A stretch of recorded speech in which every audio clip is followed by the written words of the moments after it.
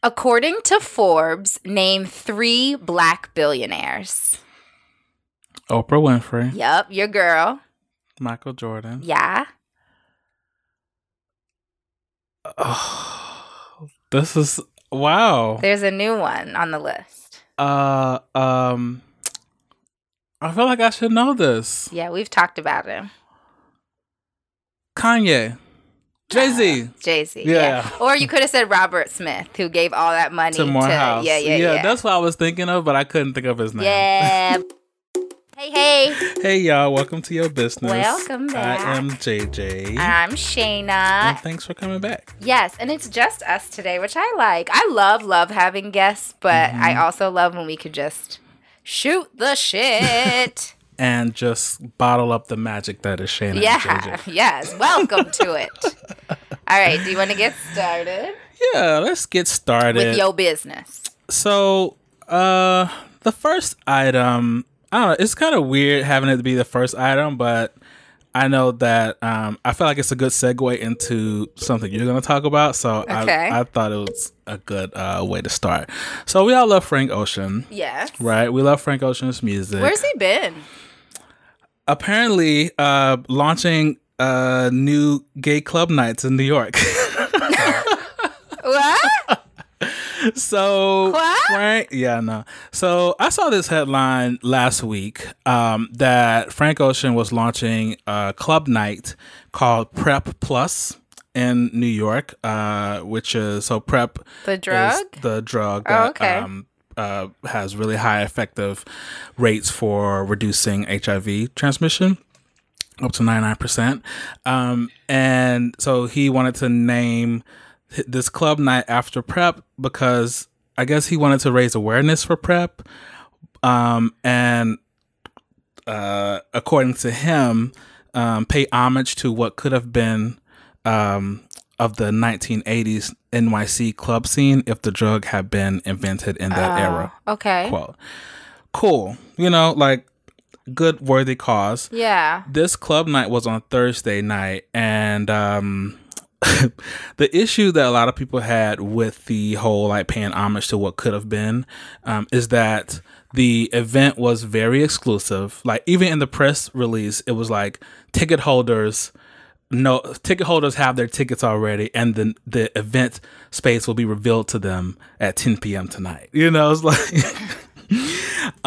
who were the ticket holders? Other celebrities? I don't think it was celebrities. I think it was other gay men. Oh, okay. But it was apparently, according to the people on Twitter, very sparsely attended. They said it was underwhelming, quote, too exclusive, and basically didn't uplift anybody. And a lot of people pointed out that this is supposed to be an event that was meant to promote queer inclusivity and to also raise awareness for PrEP. But then right in the press statement for this event, it's inherently exclusive. And also, was Frank Ocean alive at the 80s, 90s clubs, NYC club scene? We're all late 80s babies. It's just a weird thing to pick and not actually pull anybody from that time. You weren't even born, hun. Yeah. It just felt like a very arbitrary surface thing to pin your new club series on. And if that is the case, if you're going to, so what I took away from this is anybody who's marketing a product or a service, if you're going to adopt a very important social mission and a full culture, right. You need to fulfill it. Yes. So if you say, and you need to bring the money and let someone else tell you. Yes. Frank, what do you know, Frank? Yeah, it was just very bizarre to me, and I also thought it was a missed opportunity to educate people about PrEP. PrEP is seen as one of the ways that we will eventually eradicate HIV. Yeah. And there are a lot of drug companies are raising do charge a lot for it, but there are also a lot of programs that basically give it away for free. Mm-hmm. And I just thought this was an opportunity for you, black gay men, to use your platform to go a little broader, as opposed to this exclusive New York gay club scene night. And the gay club scene here is already like super white and super exclusive. Right. There are virtually no black gay clubs in New York anymore. Right. And so I just thought that Frank being Frank, and like a lot of us who used to ride for him, like doing this new business venture, could have been more thoughtful about it. I feel like what I'm taking from this, which is a good segue into mine, is like there is a point where it looks like you're doing this for the PR. Yes. Because you need more people. Like there's nothing that connects you. I don't see any receipts that actually make it sound like this is something that you even cared about before this thing. Right. And if this is the first time you want to let people know you care about it, like this exclusive like New York gay club party is not the way to let people know this is the flag that you're waving now. And how are you bringing attention to something that needs to be as widespread and accessible to the people as PrEP, and you don't have the people in there? He named the event PrEP Plus. No, I don't like that. You gotta try again, Frank. Yeah, I don't like that. And give us another album that doesn't sound like ambient music. But I liked his last one. I hated it. I dated a guy that rode for Frank Ocean so hard. Yeah. Yeah.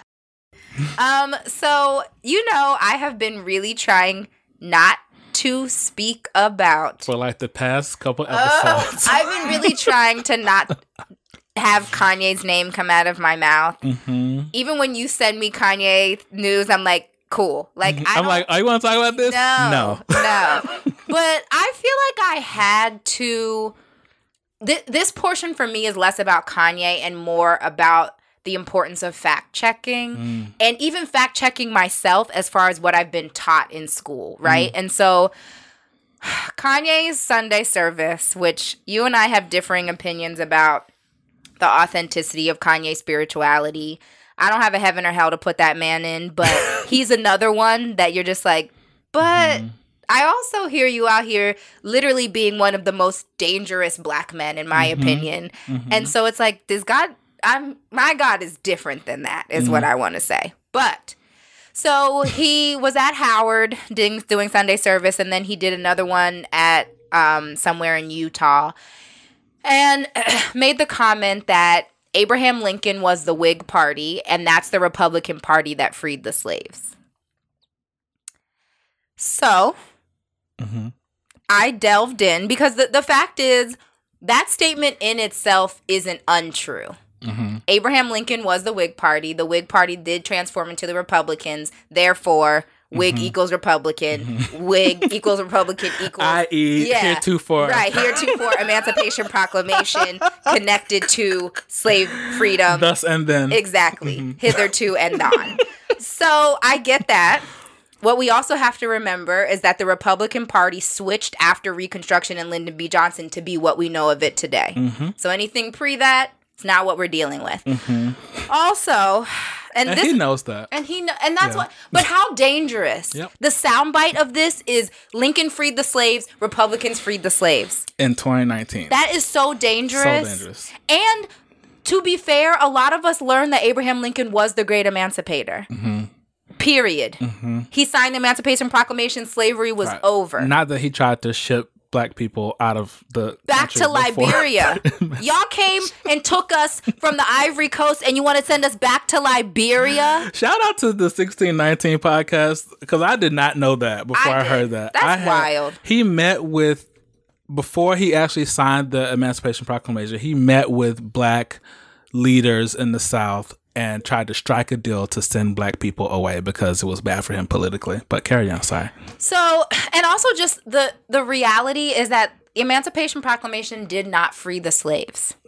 What the Emancipation Proclamation did was it was only over territories that were not governed by the federal government. So it didn't apply to slaves in the loyal slave states or those in parties of the Confederacy under Union control, which was 7 states at that point that it did apply to. because they weren't under federal control, the slaves basically freed their damn selves. Right. He signed the Emancipation Proclamation. The slaves heard about it 2 years later on Juneteenth, and were like, oh, okay, so I guess we're out. Okay, I guess we're going to head out then. Yeah. And then also, this was not an altruistic humanitarian action. Right. He was suppressing Southern rebellion. The South was able to use slaves for their army forces. By the end of the Civil War, 200,000 black men had fought for the Southern Army, and Lincoln wasn't having it. Right. So, y'all, Lincoln didn't come with a heart of gold to free slaves. I read up, like, Lincoln has been known in history to say slavery was wrong. But he also has said, listen, what I'm really interested in is to save the Union. And it's not to save or destroy slavery. If I could save the Union without freeing the slaves, I would do it. Oh. He wrote a letter. That's a quote. Yep. He wrote a letter to the founder of the New York Tribune before he signed the Emancipation Proclamation and said, if I could save the Union without freeing any slave, I would do it. And if I could save it by freeing all the slaves, I would do it. And if I could save it by freeing some and leaving others, I would do it. And this man is the Joe Biden. And if I could save the Union by shipping them all back to Africa, Liberia, I would do it. I would do it. This man's the Joe Biden of his time, where he's just literally like, sure, whatever. That's what you want? This is for you? Lincoln didn't do anything good for us, for them. So, like, we really need to cut that out. And for me, I think the most important part to this is the importance of us waking up. Yeah. Like 40 Acres and a Mule, Lincoln Emancipation Proclamation, connection to slavery. We were taught not the right things. We were taught the surface level, and unfortunately that's what Kanye's out here spilling. And it's really dangerous for us to just connect ourselves and our current state in this country to anything untrue, right? Like I think we're at a point where that is actually like the biggest danger of all. Let's call a thing. Right. And I will say, and this is my last point, is that I don't think that it is a coincidence that religion has been used to keep Black people in this country docile and uninformed, and that is how Kanye's doing it. I don't think that it's a coincidence that white Christianity was really shoved down slaves' throats in order to say why you should be submissive. The Bible literally says, like, slaves submit to your master. So, like, and all through this guise of a God and a Jesus. And here's Kanye singing Never Would Have Made It. All through the guise of a God and a Jesus. So, keep your eyes open, y'all. Like, I don't have any inside knowledge on Kanye's genuine connection to God, and that is not what I'm questioning. Right. But what I am questioning is how dangerous your untruths are and how influential your voice is and what you're using that for. I agree. That's all. I will not disagree with that. All right. Do you have politics news? Yeah, I mean, in a way, you know, that was very political. That was. I gave y'all a history lesson. Yes, you took it all the way back to the Whig Party, the Whig with WH, with the whites and the Whigs. So some sad news in politics that we should talk about is the passing of Elijah Cummings, who was a U.S. Congressman, House of Representatives from Maryland, and he passed away the other day at 68, which was, to me, it's like super Very young. Yeah. But apparently he had been battling some long-standing health issues. And we don't have to like talk a whole long time about it because, you know, it's been covered in the news a lot. But, you know, this man had an epic political career. He was a son of sharecroppers, and went on to serve in the Maryland House for like decades. And then the U.S. House, he was elected to in 1996, where he advocated for poor residents of Baltimore and advocated for like addiction treatment and needle exchange programs to reduce the transmission of HIV. And then in January of this year, he was elected as the chair of the Committee on Oversight and Reform, which put him like in the center of the impeachment ordeal. So the impeachment inquiry. He explicitly supported Black Lives Matter at a time where like a lot of Democrats, I feel, were still kind of hesitant about it. Yeah. And also spoke at Freddie Gray's funeral. And Cummings was so well liked that Trump, who was notorious for calling his district rodent infested, he was even compelled, I'm sure, politically to tweet his condolences about Cummings because I think he knew it would look bad if he didn't. Right. And did you see people were posting pictures of John Lewis instead? I saw that and it enraged me. Like, y'all can't Google. News people. Real journalists. Lord. But, to be fair, they both look like Black uncles, but not the same uncles. They look similar, but it's just like do the work. Do the work. Yeah. Like this isn't just like, I don't know. I mean, anybody should have to be able to have their name honored in their death. But right. Put some respect on Elijah Cummings for real. Mm-hmm. And I thought it was really interesting. I've mentioned that he had overseen a lot of the hearings on on Trump's corruption and the impeachment inquiry. And I saw a story that he was literally signing subpoenas hours before he passed. Like, oh my gosh. His staffers were like bringing him papers to sign from the hospital bed. And it just like did something to me because the paper, the subpoenas that he was signing was to help block a new Trump policy that would try to kick immigrants out who were dealing with severe health issues. And so Elijah was working to like stop that policy, and literally hours before he died was signing subpoenas to like investigate that whole policy. Yeah, what a gift. So yeah, just rest in peace to Elijah. And then I just wanted to leave off with this quote that he said again during another corruption-based hearing before Congress when Michael Cohen, who's the president's former lawyer who's now in jail, came before Congress, and Elijah had to like question him. He said, "When we're dancing with the angels, the question will be asked, in 2019, what did we do to make sure we kept our democracy intact? Did we stand on the sidelines and do nothing?" And I'll just leave that there. Yeah. Well, definitely rest in peace and prayers for his family. But sure. I feel like it has to be, I hope it's somewhat comforting to know how much change he's given in his 68 years. Yeah. So also in politics today, and I just want to do this quick, but we had our fourth Democratic candidate debate this week. I feel like the biggest soundbite for me was Julian Castro saying police violence is also gun violence. And he was the only potential candidate to talk about a Tatiana Jefferson's death, who was killed in Texas in her home, literally doing nothing. Playing video games with her nephew. And just like in her home.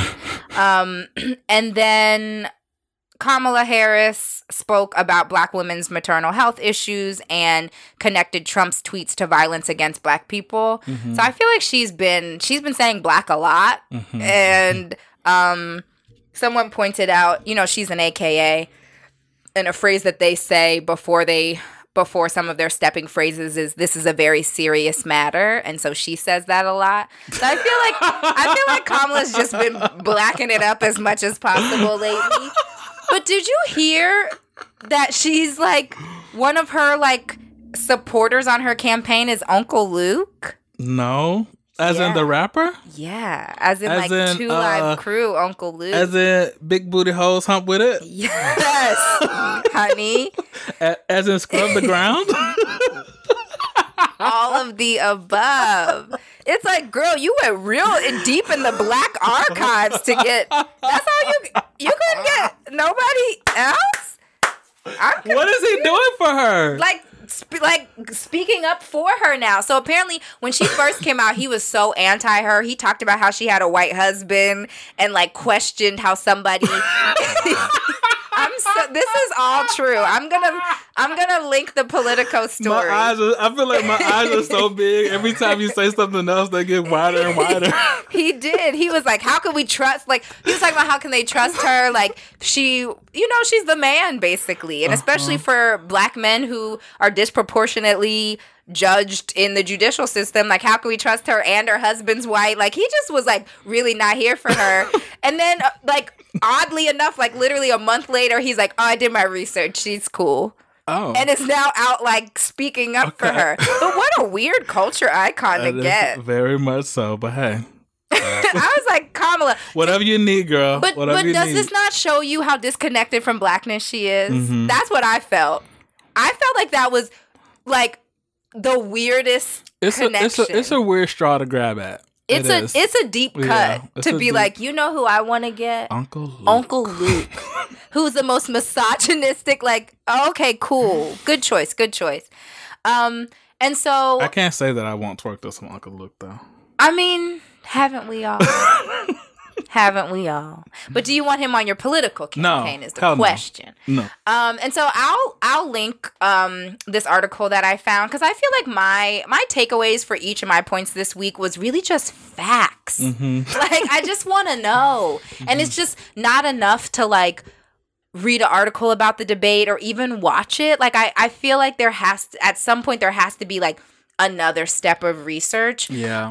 And so I found this article and it's like the Democratic debates in 6 charts. And it tells you, this is also the data nerd in me. It tells you like which candidate said the most words and like, did that influence their audience, like reactions and just like little things to kind of let us dig in deeper to what's going on. I watched some of the debate and they really came for Elizabeth Warren. I heard that they were all tough on her, especially Uncle Joe. Which is funny because, can we talk? Yes, let's talk about Uncle Joe and how he was talking about Elizabeth Warren. He is like all the way, like he needs to sit down. He's gross. Like, so for a lot of people who don't know, Elizabeth Warren during the Obama administration basically created the Consumer Financial Protection Bureau, which basically does what it says, protects consumers. And its jurisdiction included banks, credit unions, security firms, payday lenders, basically hold all these people accountable who can exploit poor people, or people who apply to these services. And that's seen as a very big achievement that she did during that time. It was seen as like a bipartisan victory that both Republicans and Democrats supported. And so Joe says during the debate, he's like, I'm the only one on this stage who's truly got something big done.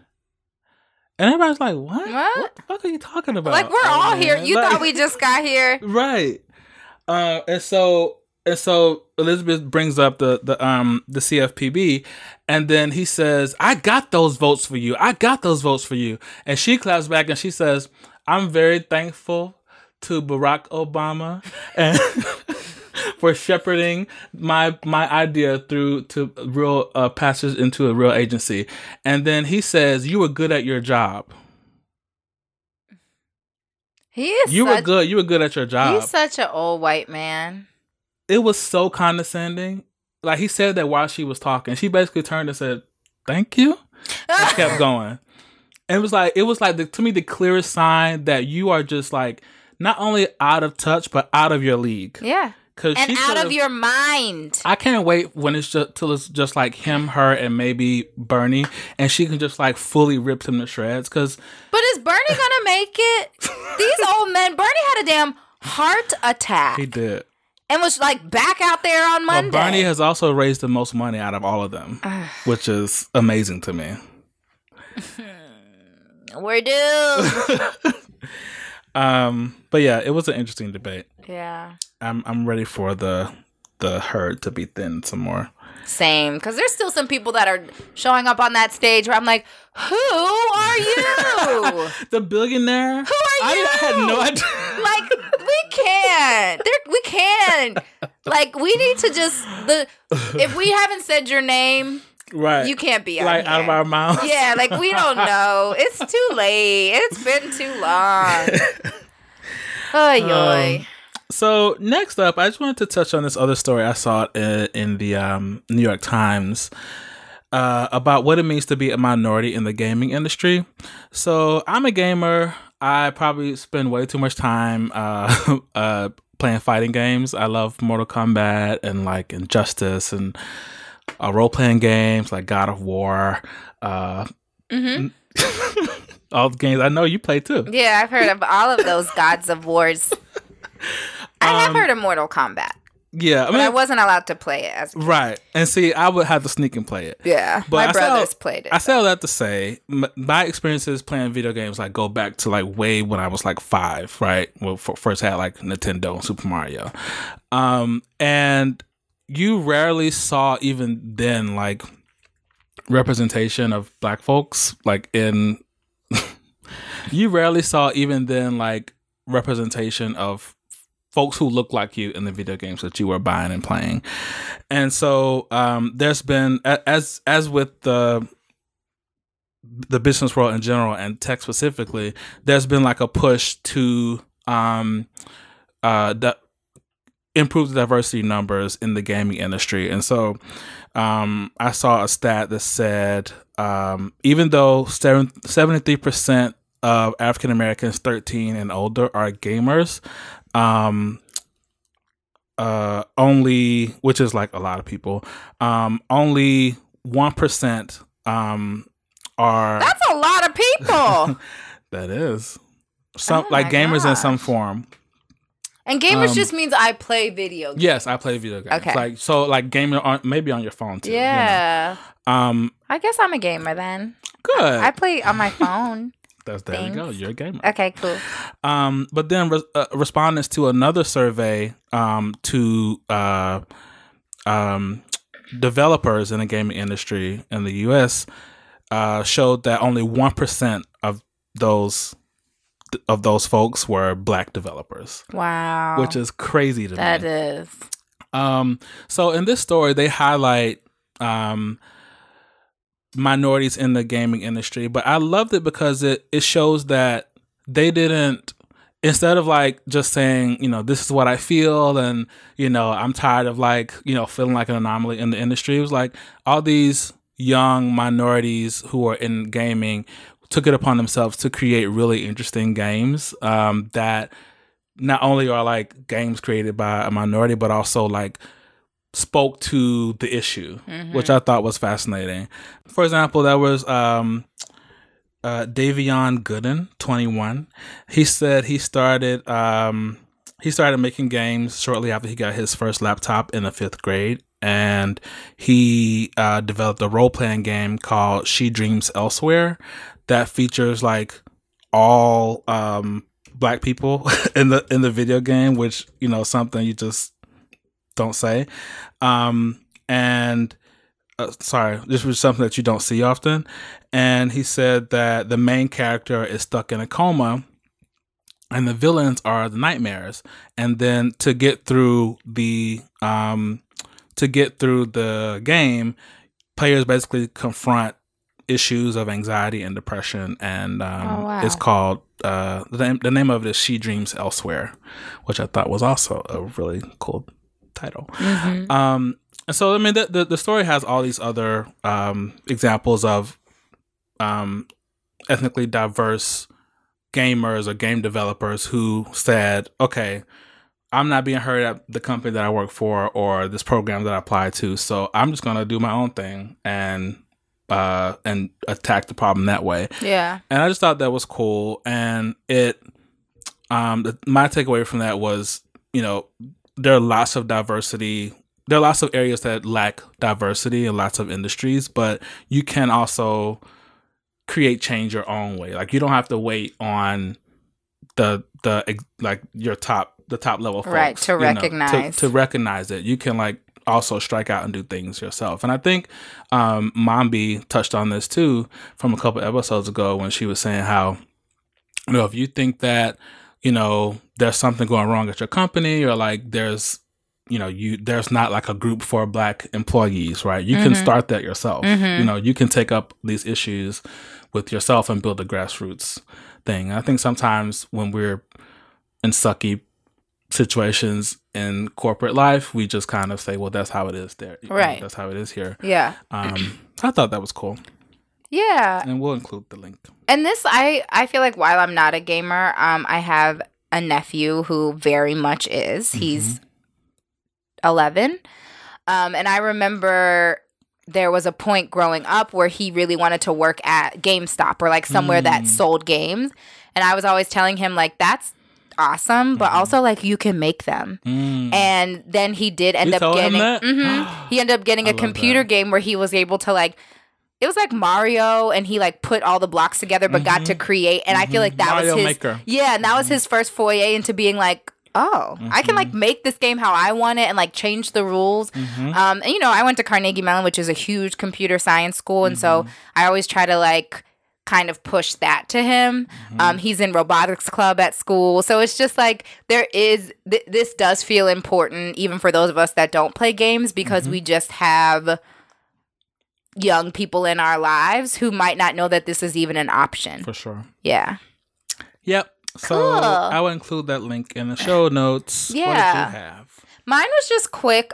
So I'm trying to get back into my freelance days. So still working full time, but this is the first time in my life that I only have one job, one stream of income, and I don't like it. It just doesn't feel good being dependent on one thing. So I'm out here trying to get back to freelance writing and other things. And I'm going to include the link. I found like just a dope blog article from someone who I don't know, but that gave 9 freelance proposal templates. And like the templates can then turn into contracts, just so you can like protect yourself and make sure that you're like selling yourself the best possible. So I've been working on one lately, and I just think for anyone else out there that's like, because I think for freelance, it's really easy for us to like wait for them to give us a contract and just like sign it and then and it's like, I want to approach, because I've been out of freelance world for almost 3 years, I want to go back and approach it in a much more professional way, because I've like used those 3 years to really build up my skill set. I want to say like, here's what I deserve, and if you can't meet that, then like maybe we can talk down the line. I just like want to approach it that way. So I'll include that, because I think freelance and consultant and all of that, we've talked about that, is the tough. way, and it's the way that business is going. And I think it's fine to work corporate and fine to work full time, but I think it's also smart, especially when you have a lot of applicable skills, to like figure out ways to use those outside of your 9 to 5. For sure. Yeah. That's it for your business. All right. And because it's just us, we're going to move into LLC, which is my favorite segment. I have a learned and a loved. Okay. I do too. Okay. You want to do learns first? Yeah, let's do it. All right. Go. My learned is something called DoNotPay. So DoNotPay is an app that basically acts like a robotic lawyer or like digital friend for you. So it came out recently, and it will basically, you know, we talked a few episodes ago about how helpful it can be to like outsource things. Well, DoNotPay, you pay them $3 a month, and for all of that, you get all these services. So they will find free money for you. Like a lot of times, like one time I was owed like $500 like from the comptroller's office and didn't know. They will stay on hold for you. Like when you need to dial, and this is also a very recent problem I had. My printer died on me, and just to get technical support, I had to be on hold for 30 minutes. So they will stay on hold for you. You dial the customer service number and tell them who you're trying to reach, and then you can hang up, and they'll call you back What is this when sorcery? you get somebody. When you get the person you're trying to reach. This sounds scary. They will also help you solve traffic disputes. They will help you fill out government paperwork. And they also give you a free trial card. So you know how whenever you find a new service that you like and want to try, and it's like free for like the first week or month, and then you forget about it, and then you get that first charge, and you're like, oh crap, I forgot to cancel that. They'll give you a free digital card to like sign up for the free trial, and then when your free trial is over, it's just done. What? Yeah. All for $3 a month. And so do you have the free trial? Yeah. No, like, what do you mean? It's free trial for other sites?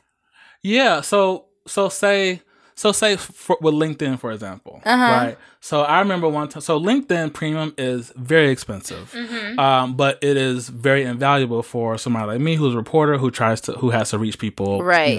In different industries.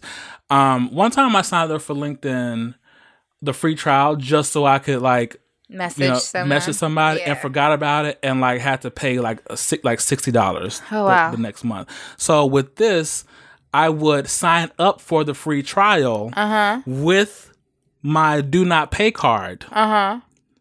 And when the trial ends, it just ends. Instead of my bank account getting charged, it's all through DoNotPay. Oh. Right? How smart. But how are they making money? They charge $3 a month. Yeah, but that's like nothing. When once people, I mean, they already have like 10,000 users, but I feel like once people like catch on to it, that $3 a month from 1 million users, like that could be a lot of money. I'm pretty sure there's other like things that they'll do to kind of help monetize it. But I just love that. Like I just like signed up for it, so I haven't used it for anything yet. But who owns it? It's actually a young kid from Stanford. His name is Steven Browder, I think. He's like 22. What? But yeah. This is wild. I want to try it. So yeah, like I said, we've talked about like the time that it saves to outsource things. Like when I had to call Canon the other day for this fucking printer, like it literally interrupted my whole workflow. And yeah, just the productivity that you save by outsourcing like sort of like little things like this, so it doesn't take up mind space, I think is really awesome, and that this is just another service that can help with that. That's very cool. Yeah. So we will include a link to that in the show notes, and then I have two. Oh, you go ahead and do your learned. Okay. So my learned is less practical, but it was just a reminder that Black people are literal superheroes. Okay. So did you see the video on ABC News of the Black football coach who just like stopped a school shooting from happening? No. So it's wild. We have to put the link. It's just like, Black people, man, like what would be happening without us? So this happened back in May, but the surveillance footage just surfaced. So his name is Keenan Lowe, and he's a football and track and field coach at Park Ross High School. And a student comes through the hall with a shotgun. Wow. And a teacher like runs past the coach and is like running, and the coach just walks up to the kid, puts his arm on his hand, takes the gun, and hugs him.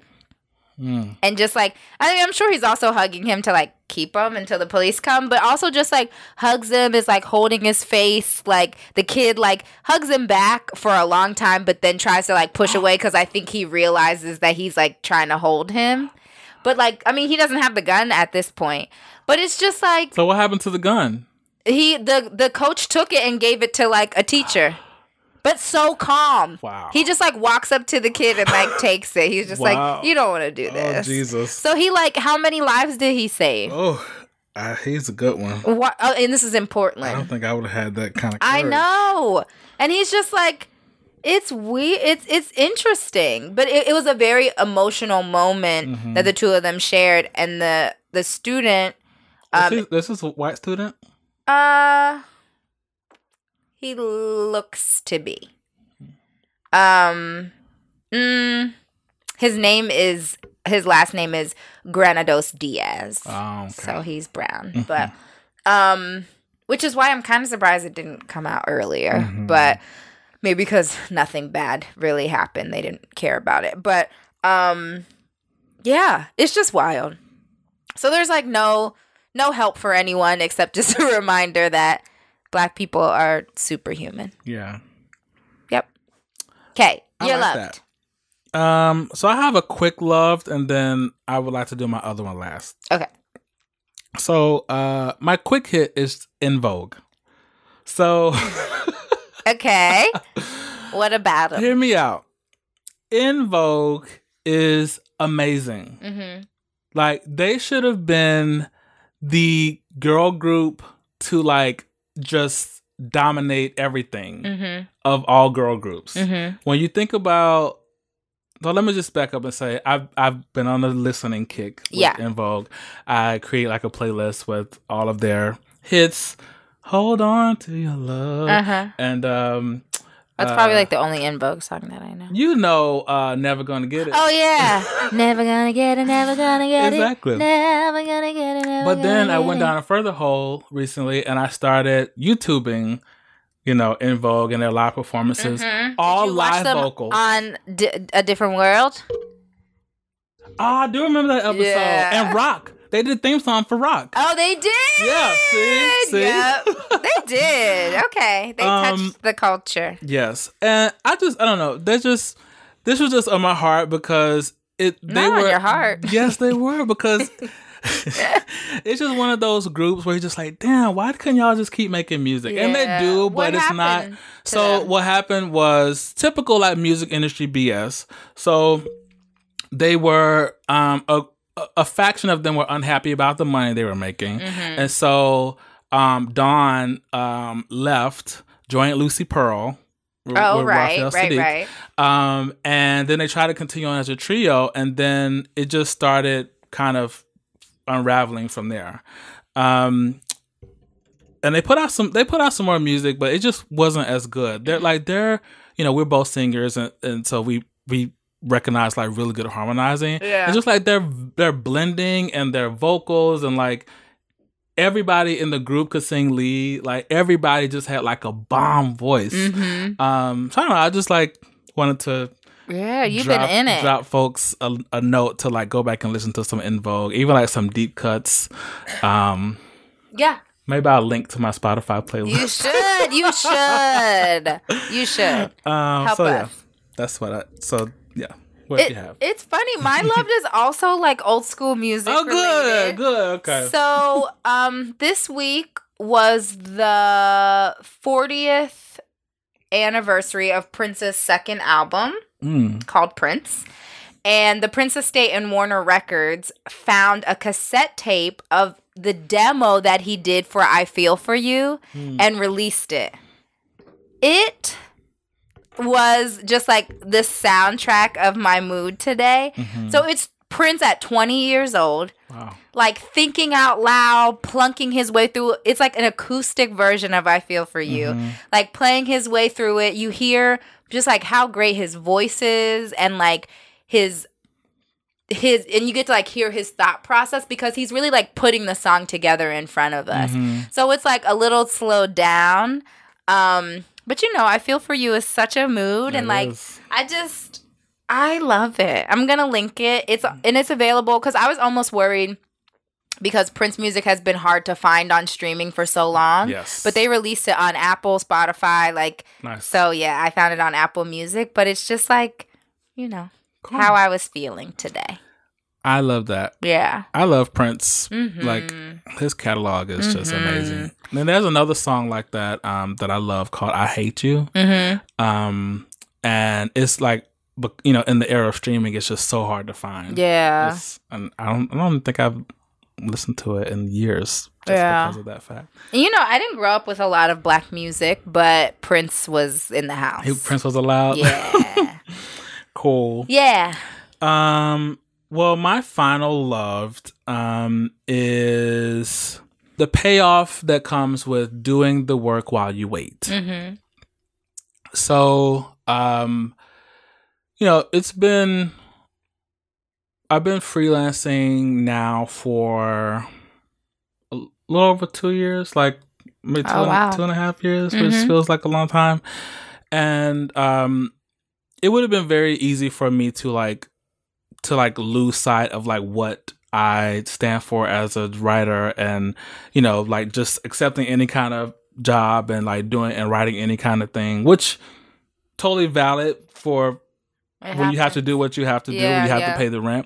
But thankfully, I've been blessed to like, you know, cover Black folks in Atlanta, starting technology companies, and write about, you know, Richelieu Dennis, the CEO of Sundial Brands and Shea Moisture, and his acquisition by Unilever, and Delane Parnell, who started an esports company, Play Versus. And then I started a podcast about, you know, Black millennials and financial literacy and tech literacy and just growing up as a young Black person. All these things that are very important to me and are core to what I want to put out in the world while I've been freelancing. And it was hard to like stick to that. And I guess I'm using all that to say that I am accepting a position at the Wall Street Journal. Exclusive. Heard it here first, y'all. I start on Monday, October 28th. Oh my gosh. Wait, that's not this Monday. The following Monday. Oh, okay. Yeah. That came so fast. Yeah. So the Monday after this podcast comes out, it'll be my first day at the Wall Street Journal. And I'll be working in their new audiences team, basically doing a lot of what I'm doing now, you know, which is using the Wall Street Journal's platform to reach young minorities and other groups who are typically not served by business outlets, and helping to teach them about financial literacy and doing this thing called life and 401ks and you know, the business of everything, as we talk about here on the podcast. And so it just feels really good. And when I think back on this time I've been freelancing, you know, it's been rough in some parts, but I can honestly say that I've been determined to stick to the things that I consider the work. You know? And a lot of the work was referenced in my hiring. Yeah. You know? And so, yay. I'm so proud of you and excited for you. And I do think that's like such a good reminder that it's like, sometimes it's about the years of like the underground work that no one sees. I mean, people saw yours, but you know, like that feels hard, but it like will pay off. Yes. It does. Yeah. Sometimes you just, I mean, not to get too fluffy, but Oprah talks about this a lot. You know, like that thing that you feel like that you feel pulled and called to do, like that will be your guiding light every time. Yeah. You know. And Joey talked about that. That thing that even as a child you did before you had bills or before you cared what anyone else thought, like that'll push you forward. That's your North Star. Yeah. Yay! Can't wait for you to take me out for dinner. Me either. I can't wait. I seriously me. I've been like telling all my friends, "Ooh, I have new money now. We can actually hang." Yeah, you'll be hood rich. Anyway, yay!